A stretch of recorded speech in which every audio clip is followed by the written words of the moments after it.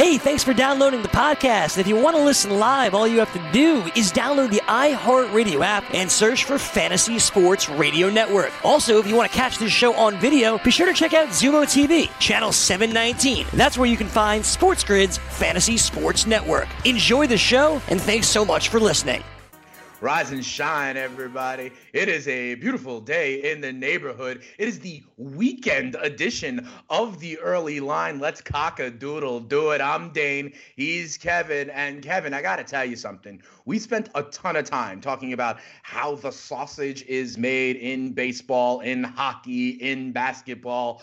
But here comes MLS, right? And I think our headline today is not only does MLS have like a union labor owner agreement, not only do they have some of the details, right? We know dates, we know they will be in Disney World as well. They also had the draw for their tournament, and mad people were watching. I was one of them. Before we kind of get into the teams and who benefited and who didn't, I think it's clear MLS is really going to seize the day here in July. Yeah, I'd like to think so. I think that, there was more people that have been talking about the golf that's been going on. Right. And it could carry on into this weekend. I think we've seen it with the Bundesliga. We saw it again even with that quick pop for KBO. It'll be really interesting to see. I think now, I know there's a lot of people out there who are correcting by saying, this is not the first American team sport that's back. The NWSL returned first. And that's fair. I think the idea, though, is that the MLS is not a major league, right? But there is some name recognition to the league, right? I mean, it was gaining on NHL, right? Also as the fourth sport in this country. I would say that it is more fair to liken the NWSL to, say, the KBO, and the MLS is, again, it's almost in its own tier figuring out what it is. But we know that soccer continues to grow in this country. It's, again, we're talking about the biggest sport in the world, so it's going to eventually start to creep its way into the States more and more and more. I'm excited about this in a number of ways. And I have to say, Dane, I think from getting competitive sports back and in this type of way will be fun. I think from a gambling perspective, we might be looking at one of our most enjoyable experiences yet. Because, I wasn't really doing a lot of this back when group play was a thing as much. And I'm talking when I mean that, in the World Cup? I wasn't betting during the World Cup as much, right? Or say during the Euros. So for me, the odds of, who's going to advance with the group odds and all of these different ways that we're going to be able to get after it.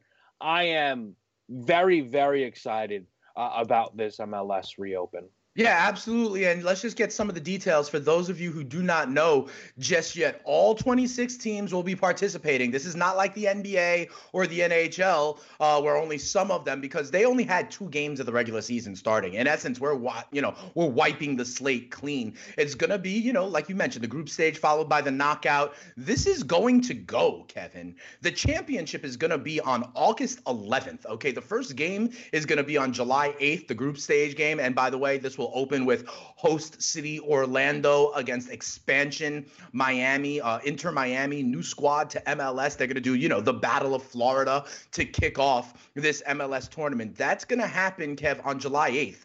This is going to run a champion. Well, the champion of the tournament will be crowned on August 11th. I think this is going to go up, the semifinals of this is going to be happening maybe baseball gets back, maybe basketball gets back. They are going to have that month to really claim the attention of the sports fan that are going to get into it. The winner of this tournament, Kevin, earns a berth into the CONCACAF Champions League. So there are some stakes on the line. There's also just straight cash, homie, to take Randy Moss, right? There is $1.1 million as a prize pool to, raise the interest, let's say, of these players. And then they're going to, resume the regular season after this because they believe that once we hit mid-August, these teams will be able to go back to their home markets and hopefully, the coast is a little bit more clear. I'm very excited about this, and we're going to get a full month. The other thing I think is great about this, Kevin, It's going to be the only game in town, and it's going to be, wall-to-wall soccer. It looks like there will be games every single day, at least in the group stage for the first couple of weeks, right? At like 9 a.m., again at 8 p.m., and at 10:30 p.m. Eastern time. So we're going to get 3 games a day. I think you're absolutely right. It's going to be wall-to-wall soccer, and people are going to watch. Yeah, I think that point right there that you just made is key, the idea of it being wall to wall. Yeah. There's not going to be an opportunity. If you tune in and find yourself interested, they're not going to give you a gap to tune out. Now, there's going to come a point where you're going to be up against other sports.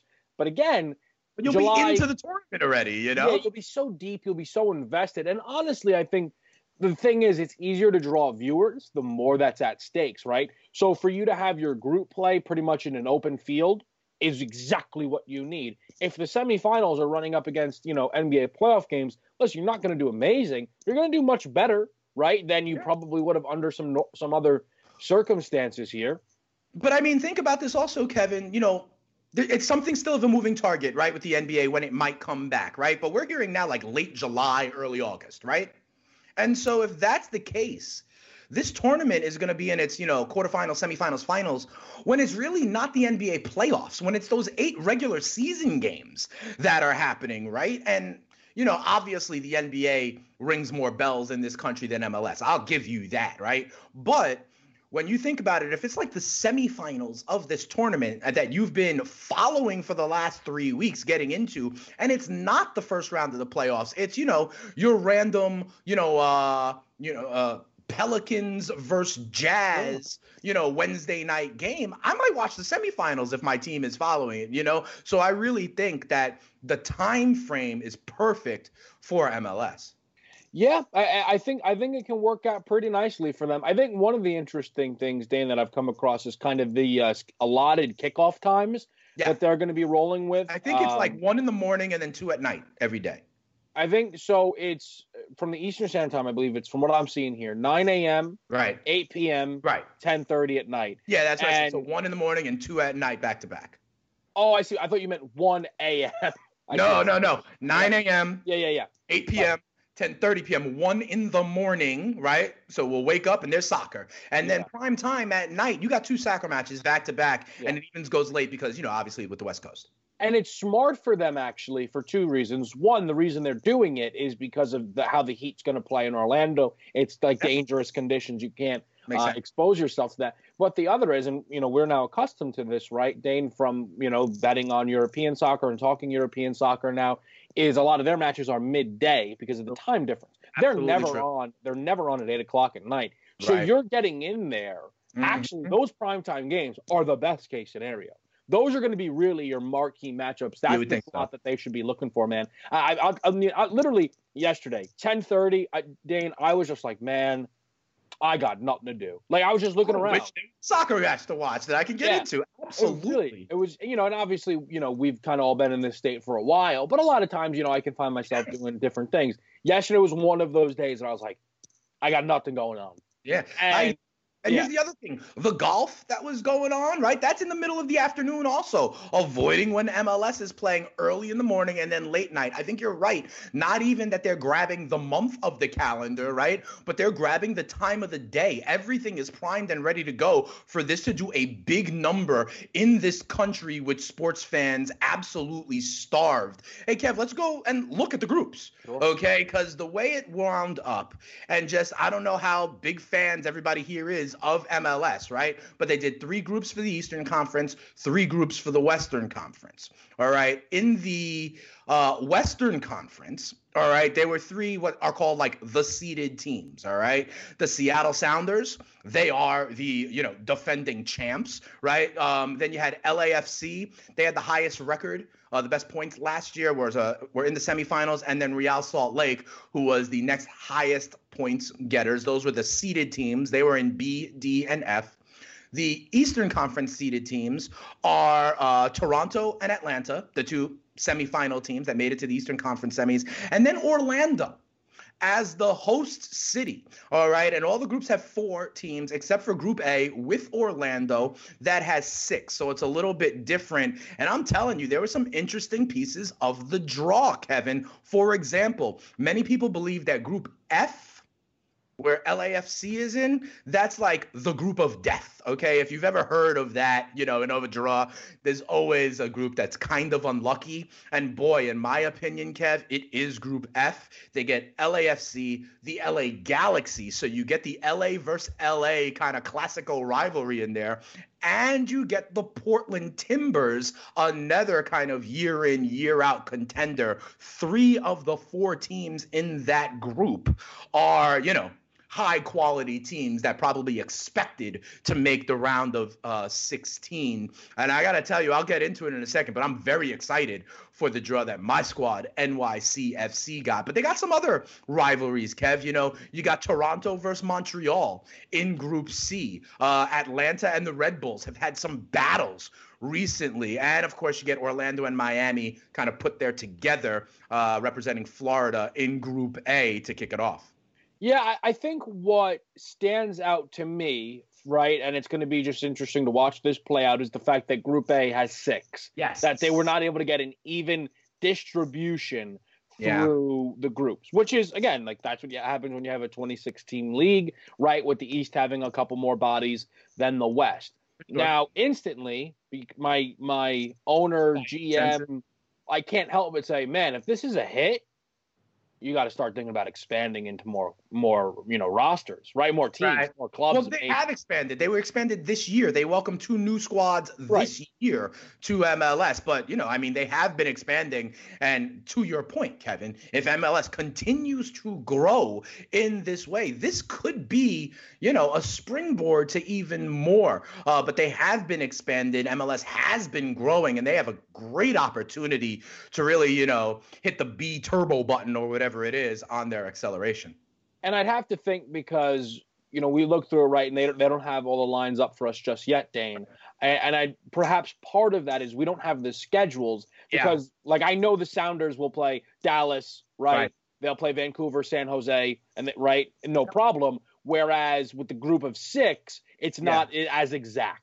So, right. And they have done that kind of like additional draw. And we'll do that on the other side of the break. Tell you what the round robin does look like in Group A. Kevin, my squad, NYCFC, is also in Group A. And I got to tell you, I really like the draw. Okay, I'll tell you why. From an NYCFC fan or point of view, remember I mentioned to you that it was Toronto and Atlanta that were the seeded teams in the other ones.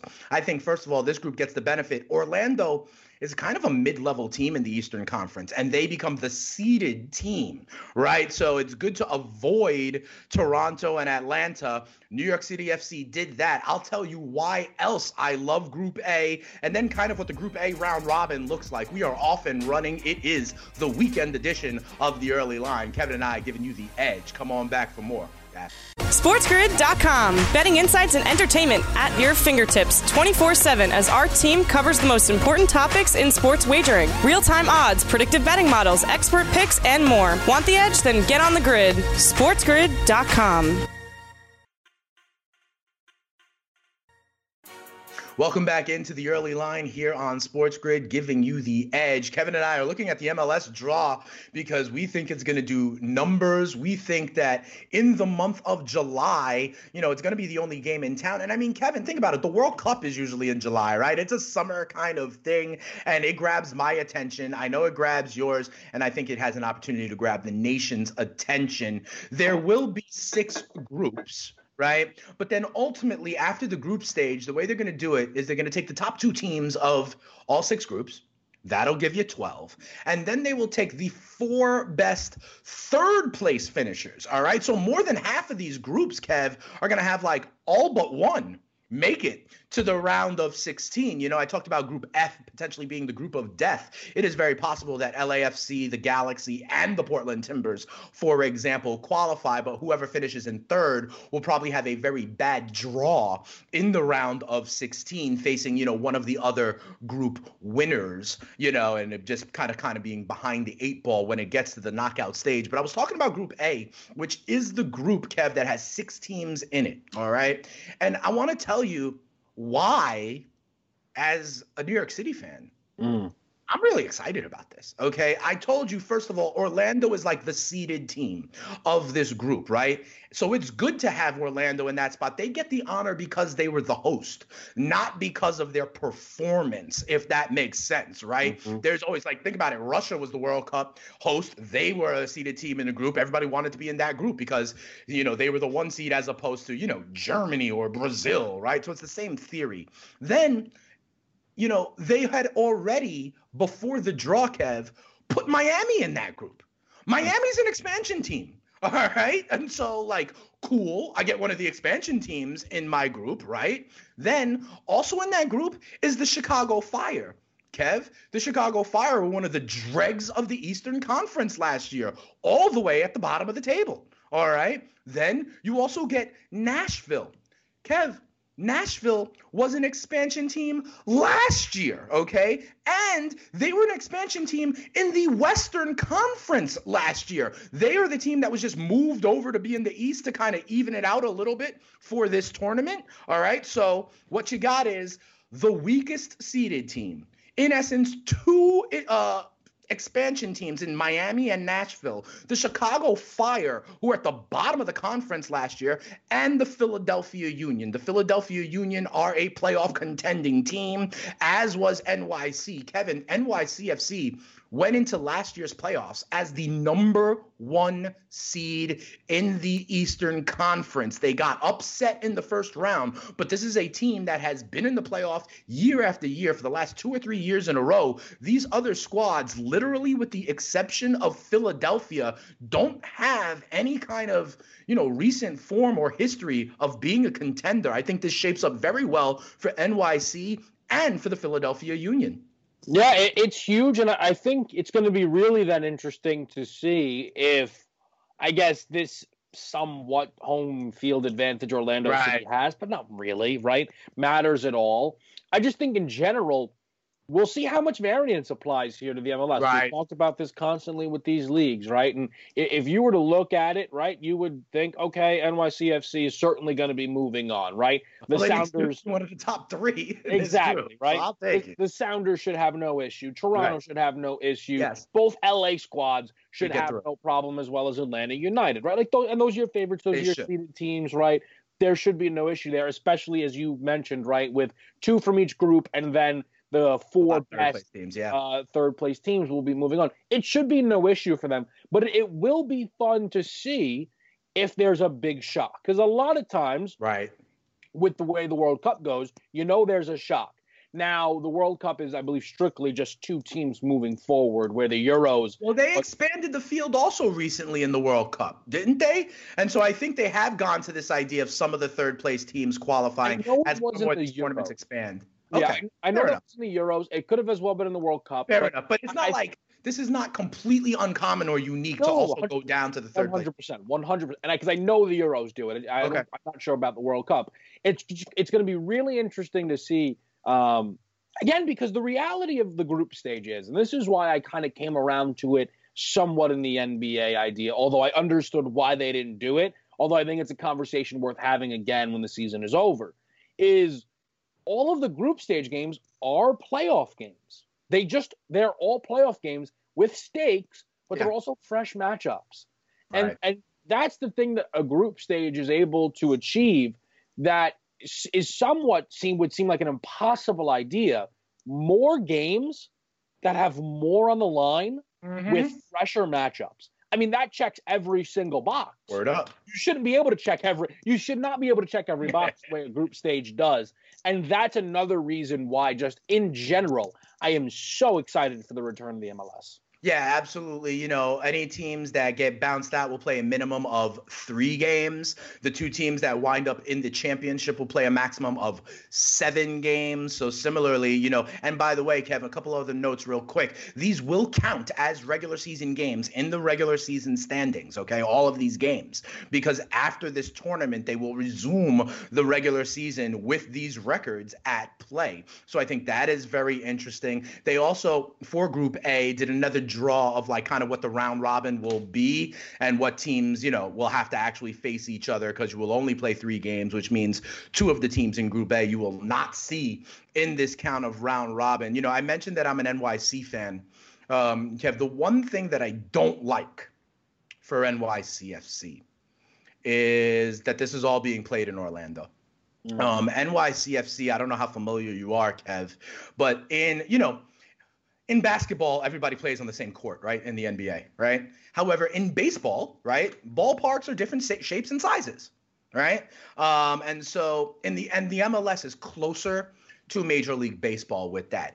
There is a range, Kevin, of playing fields in terms of how narrow they're allowed to be or how wide they're allowed to be. And if you're a big MLS fan, you know that New York City plays its games at Yankee Stadium, which is obviously a baseball field, and doesn't have as much space as most other MLS pitches, okay? It is notoriously known, NYCFC pushes the boundaries, Kev, of having the narrowest field possible at Yankee Stadium, okay? And so NYC has, organized their personnel to be able to play in that way, kind of in a bandbox, right? So they have guys that are good with the ball at their feet and they play out of the back, things like that. They have constructed their team to play on, what opponents call the postage stamp field of Yankee Stadium, and they have a roster that works for that. You know what I mean? As opposed to now having to play all those games in Orlando. I'll also just add this.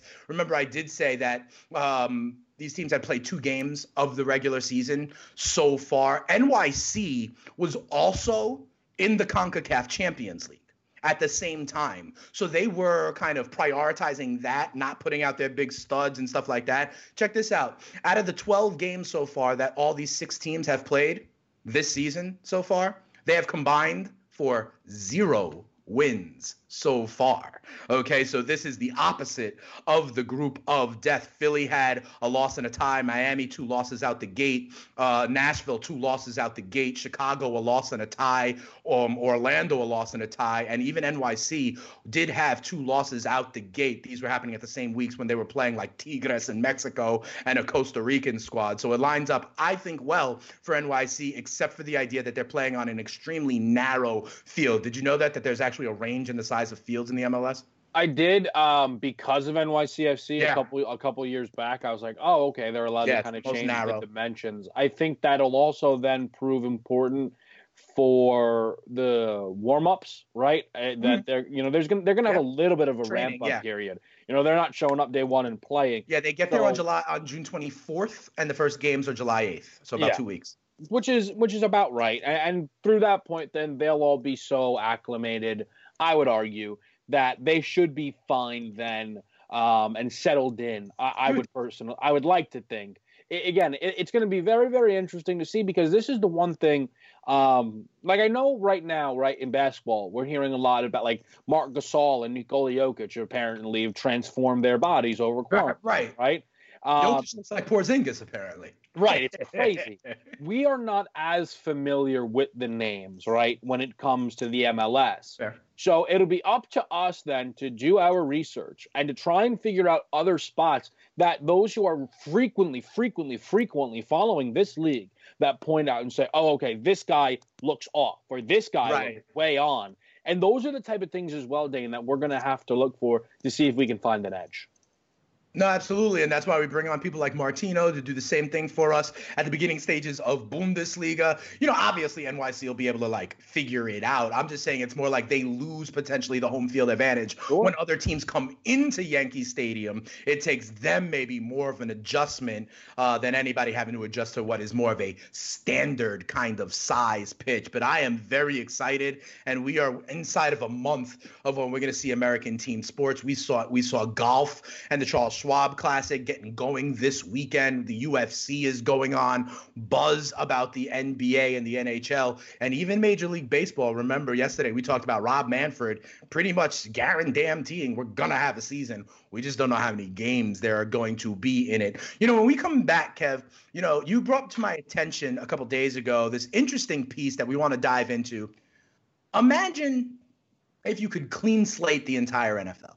Right. And I tell you all the time, put on your GM hat. But if you could, and I mentioned earlier in the week that if I could take any player in the National Football League, my guy would be Russell Wilson, as kind of the idea of the merging of the youth and skill and athleticism with the idea of the experience, maturity, and mind for the game. And so I said that a couple of weeks ago or a week ago. And then you said, look, they did it. They had a draft, and I think my guy Russell finished second, or not finished second, but was the number 2 overall pick, I believe, to Patty Mahomes, which I understand. I'm just giving, I like the experience. But we're going to take a look at that, okay? We're going to take a look at that when we come back. We're going to see how your team did. We'll see how my team did. We'll see what would you have done in the kind of parameters that were outlined. I find it very interesting, and I'll have questions for you like, is it a fait accompli that you have to take your quarterback right out the gate? Would you lean with a young quarterback or an older one or one in their prime like I'm talking about? What other position would you prioritize? I bet you and I have different answers for that. So a lot to dig into,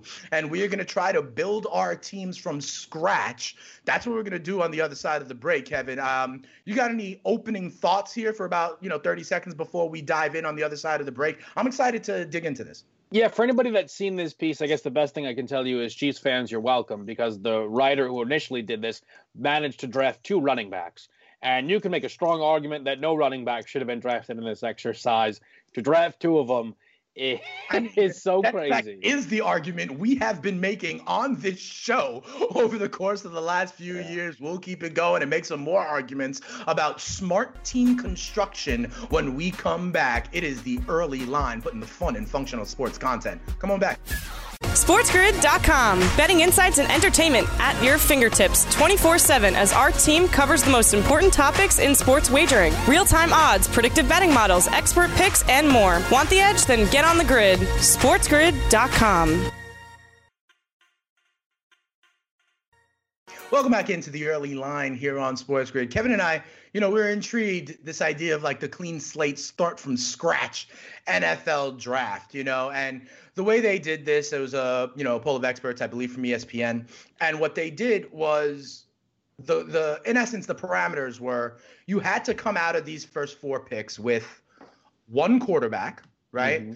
1 non-quarterback offensive player, 1 defensive player, and then the 4th, you could get 1 however you wanted to, whatever struck your fancy, whatever you wanted to kind of prioritize. And there was the assumption that like the rest of the roster would in essence be made with like, replacement level folk, that'll fill it out and, contracts kind of be damned a little bit, right? You're starting and you'd be able to sign these guys. Is that correct, Kev? Yeah. And that was definitely a key point. Don't worry about contracts here. Don't be like, I got the best value for my contract. This is right. A skill and position value based conversation, I would say. Yeah. And so here's the thing.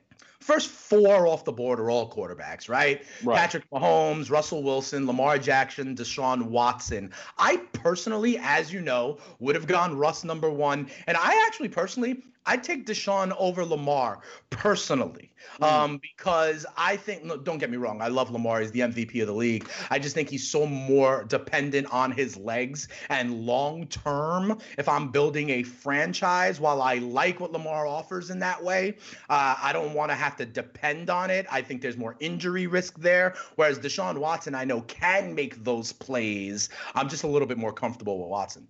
So I got to say, man, I think that it's this unfortunate thing, but I think Lamar and his running ability more often than not somehow seems to knock him. Yeah. Deshaun Watson ripped up an ACL while in Clemson, then got to the league and ripped up the other ACL.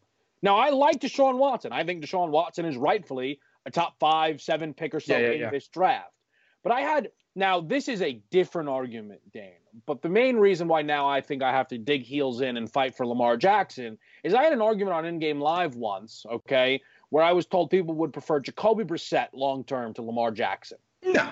Okay? Because Lamar was too injury prone. And then the next week, I'm saying Deshaun Watson. That's a little bit. That's my point. We're talking about a different thing here, right? But yes. But I think sometimes I understand why people look at Lamar and are worried for injury. I get that, right? But Patrick Mahomes missed time this year.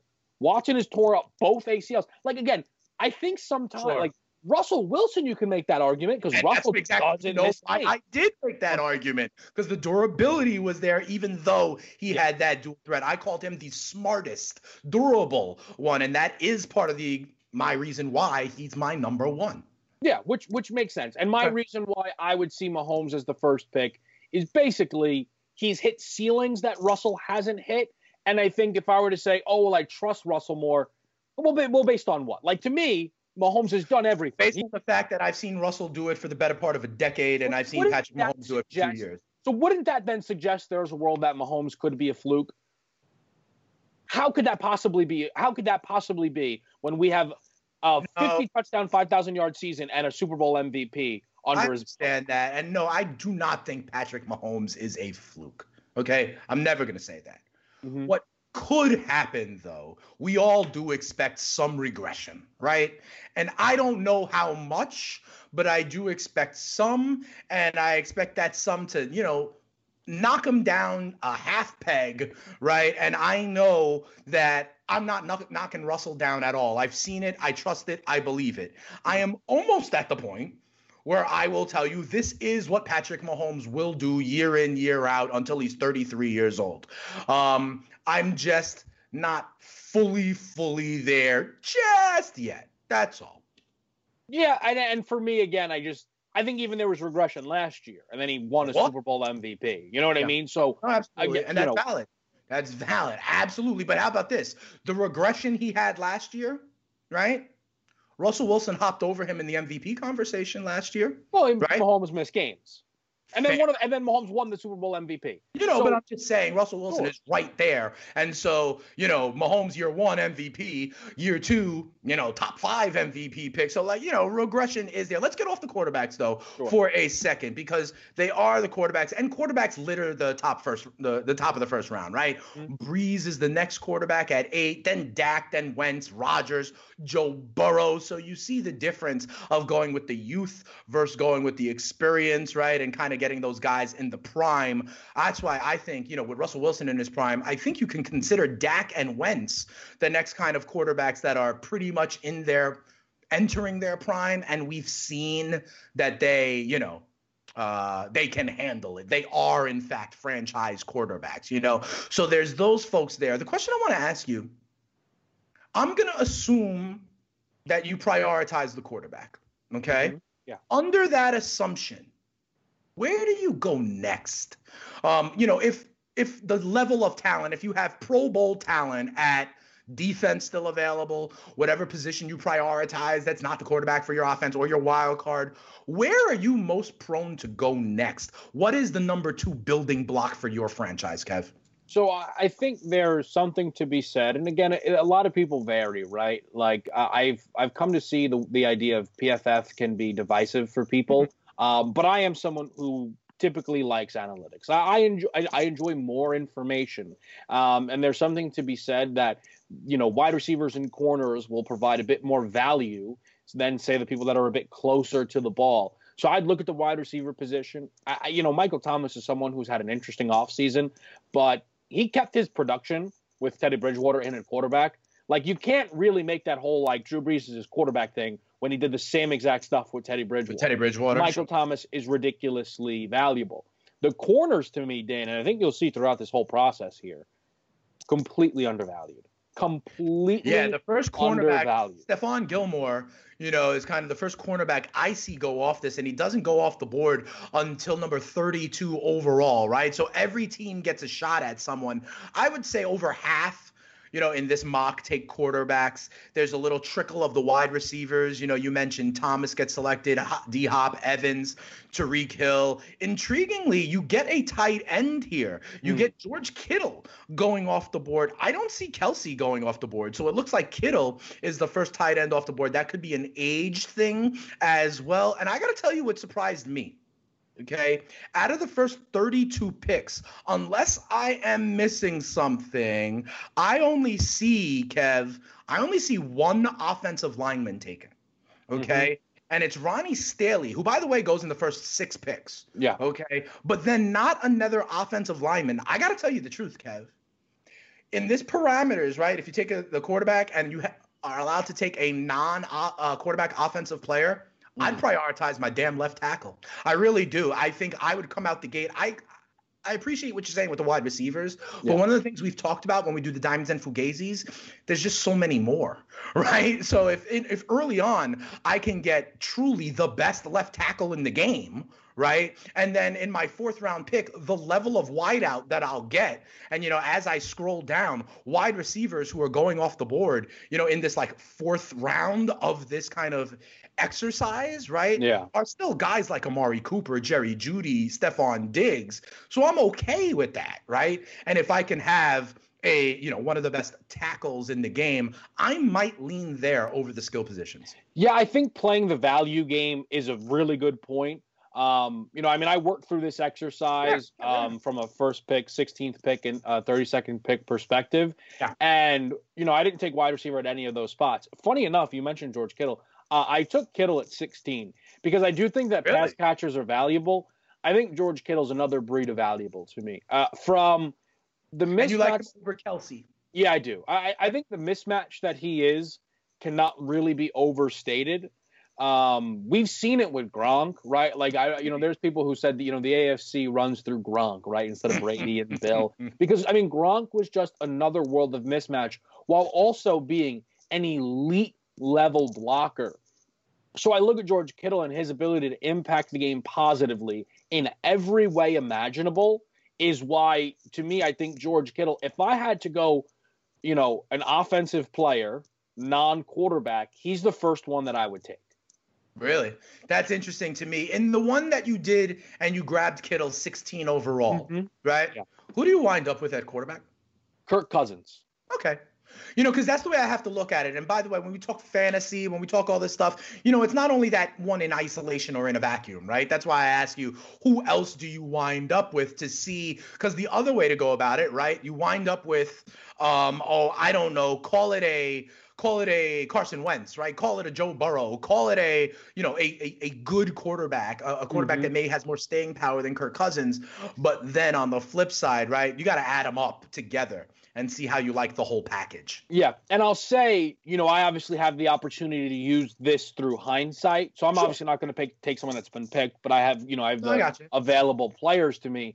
If I was on the clock without hindsight at 16, I'd probably take Kyler Murray. Yeah, that's what I'm looking at 17th. Too. That's what I'd be looking at. But I think as you go through this whole thing here, Dane, you will find that Kirk Cousins, very much so underdrafted. And honestly, probably Jared Goff as well. I understand that we don't love Jared Goff that much, but when you talk about him going at 84, as a quarterback, still young in this league, has had good games under his belt for sure. I just think that's where you start to kind of play that value game a bit as well. This is where it became like a fantasy. Where did you say Goff was? Where did he go?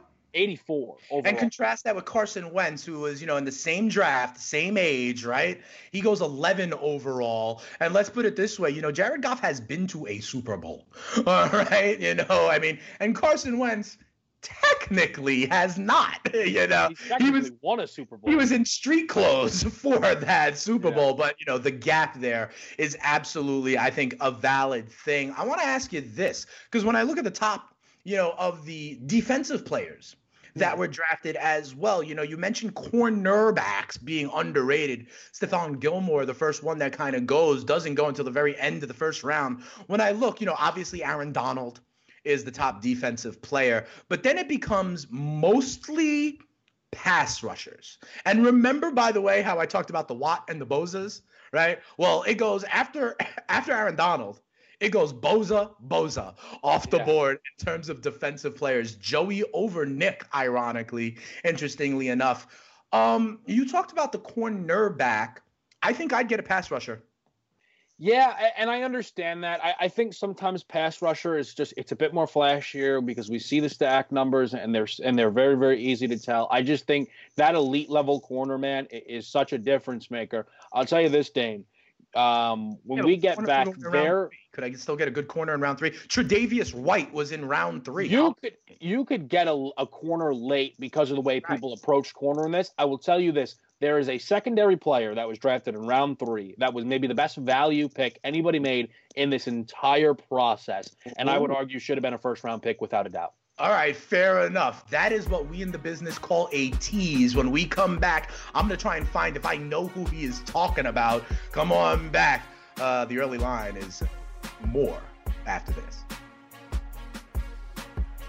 SportsGrid.com. Betting insights and entertainment at your fingertips 24/7 as our team covers the most important topics in sports wagering. Real-time odds, predictive betting models, expert picks, and more. Want the edge? Then get on the grid. SportsGrid.com.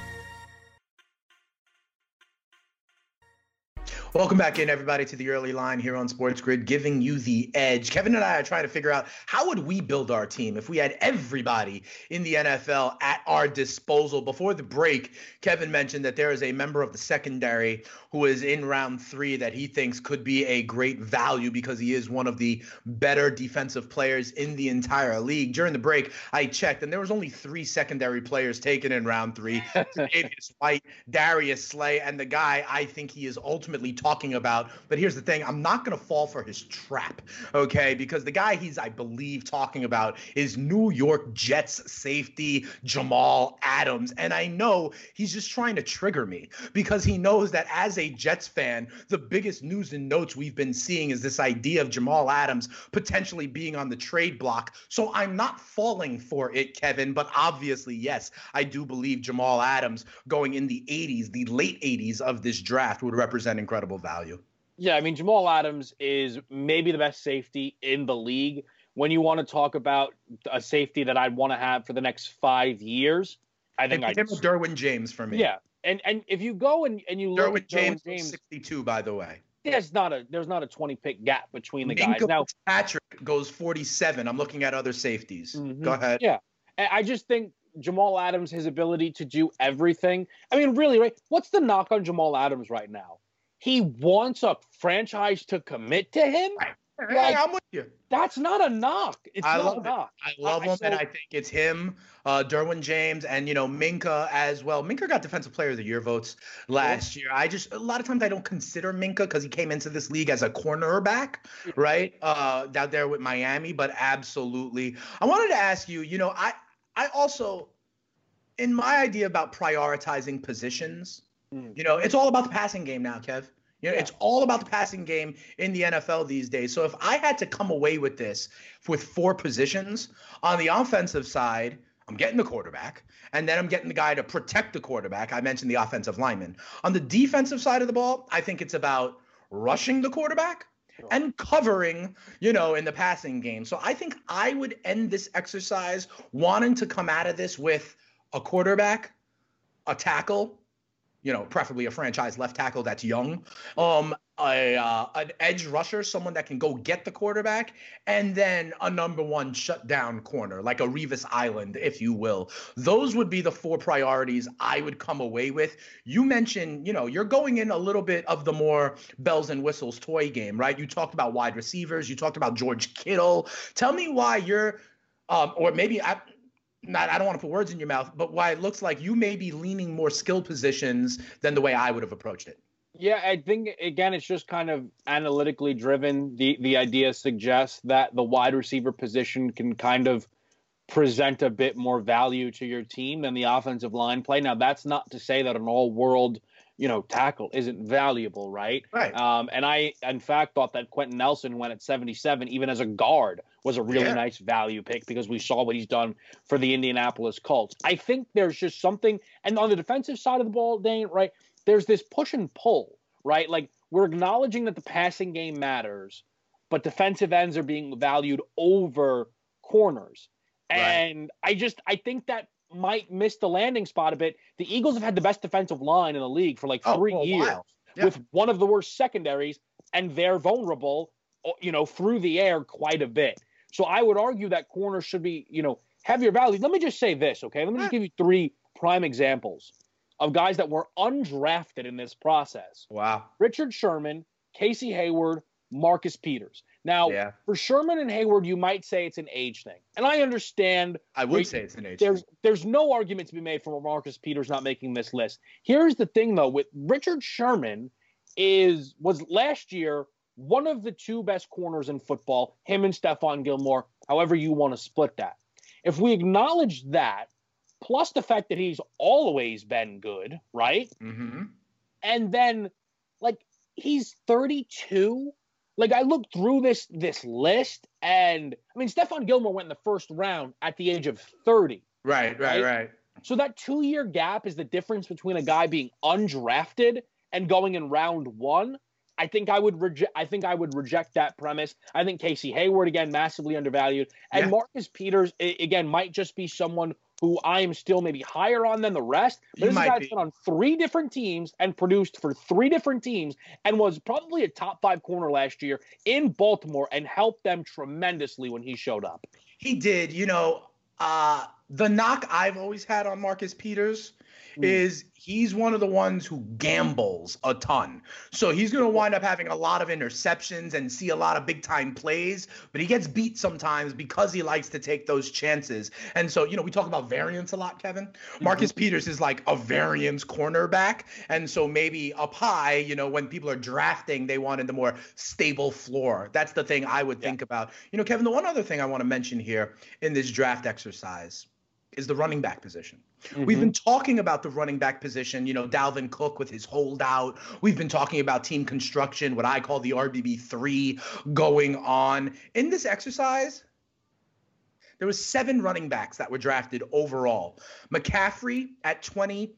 Dalvin Cook was the second running back taken. And I think that's interesting because this, in essence, is almost a list of in absolute, right? Who might be worth that kind of contract, that bell cow extension kind of contract. And it's ironic to me because we've been having this conversation over the last few weeks when we look at these guys and, of course, with the Dalvin Cook news. But here's how it went. And I want to get your take on this. Here are the 7 that got selected that I saw. McCaffrey at 20. Cook at 33, Saquon at 39, then Derrick Henry at 46. Yeah. Alvin Kamara, coming up, right, at 51. Josh Jacobs at 76, and then Nick Chubb at 96. I did not see Ezekiel Elliott on this list, Kevin. So maybe it was a glancing blow and I just mistook it and didn't see him as I scrolled. But could that be an age thing, a wear and tear thing for Zeke? Or just the idea of, look, people are not prioritizing the running back position, okay? There's dope running backs that are left off this list. And even, Dalvin Cook, only 1 goes in the first round. I think that also speaks to what we've been talking about, the running back position and how you allocate resources towards it. Yeah. So, and Zeke ended up going 60th overall. Oh, he was on this list? I wanted to check. Oh, look, the way the list is. Oh, yeah, there you go. Okay, my bad. It's not the most efficient between way. Kamara and Jacobs. Got it. But I think when I look through this running back position, I know people are kind of get pulled in by it, right? But realistically, man, it's not the value play. And I personally just can't get over the Kansas City drafter getting 2 running backs on his roster. What are you doing? You know what I mean? And the one thing I actually – 14 construction, yeah. Yeah, I think that's fair to say. I think one of the interesting things, though, is the Chiefs drafter took, I believe it was the second to last quarterback, and it was Tyrod Taylor. Phillip Rivers was still on the board. Interesting. And So I said, you know, and that's what the real life Chargers are doing also. Right. So I said, who would I have grabbed from this bunch, right? That was undrafted. Would I have taken Tyrod? Would I have taken Phillip Rivers? No, you know, Phillip Rivers is a little too old for me. Tyrod, I like what he's got there, but maybe I've got some better options. So I'll tell you who I picked, and I'll tell you the two names I considered first. Yeah. I considered Jalen Hurts. And I said, oh, you're walking into a world of bias points by drafting Jalen Hurts in this exercise. But I think that Jalen Hurts, had he landed elsewhere, maybe could have made this list, potentially. I considered Nick Foles. Same issues, walking into a world of points that you are biased. But again, Nick Foles is someone whose season I'm very excited to watch. I ultimately chose who I think maybe you could argue, based on the position, the most undervalued guy, I guess, in the league. And it's Gardner Minshew. Gardner Minshew last year was the best rookie quarterback. Daniel Jones flew up this draft. He wasn't better than Kyler Murray. The problem with Kyler Murray, you forget it. Right, he was so obviously better than the rest of them. Yeah, right. That But I'll give him over, say, Danny Dimes or Haskett, that kind of stuff, but not Kyler Murray. No, and I couldn't agree more. Okay. But Drew Lock went 15. Yeah. Right? Again, Daniel Jones climbs up this list. Like, Gardner Minshew, undrafted, unwanted by his own team. I thought if you were to play the waiting game at quarterback, right? Up with them, yeah. I thought Gardner Minshew, wherever you wanted, or Kirk Cousins within the first 68 picks were the two best quarterback values you could find.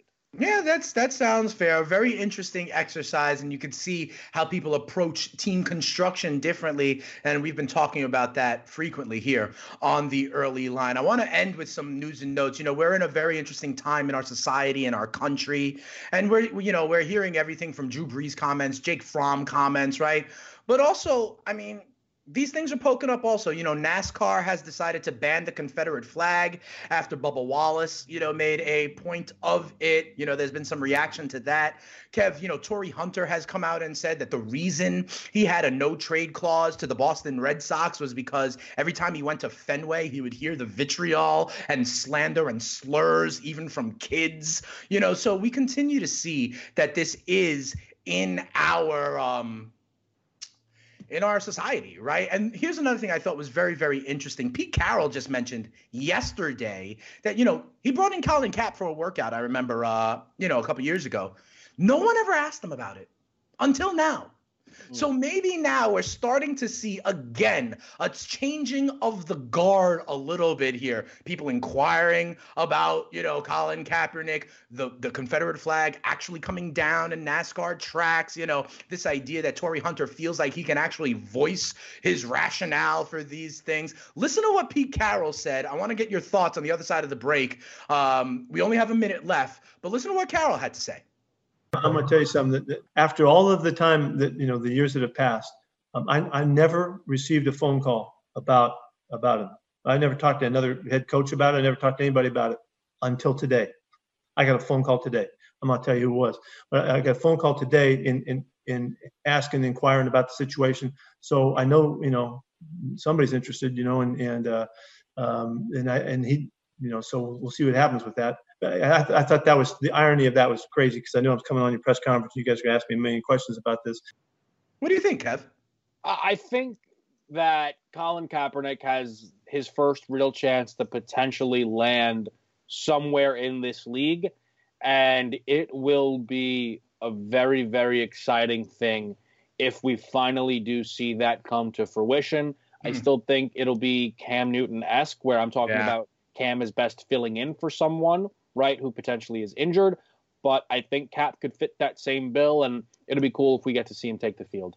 Yeah, so, change is potentially coming in this country. And I'll tell you what, Kevin and I will certainly be here to talk about it one way or another. Next week, we're really excited, Kev. We do the New York Jets and the NFC East next week to finish off our roster reset and team spotlight. And then, Kevin's playoff brackets will be set. You want to join us next week for all of that. And we think we are getting details more in all these sports returning to play. Stay with us. We'll see you next week. It's the Early Line.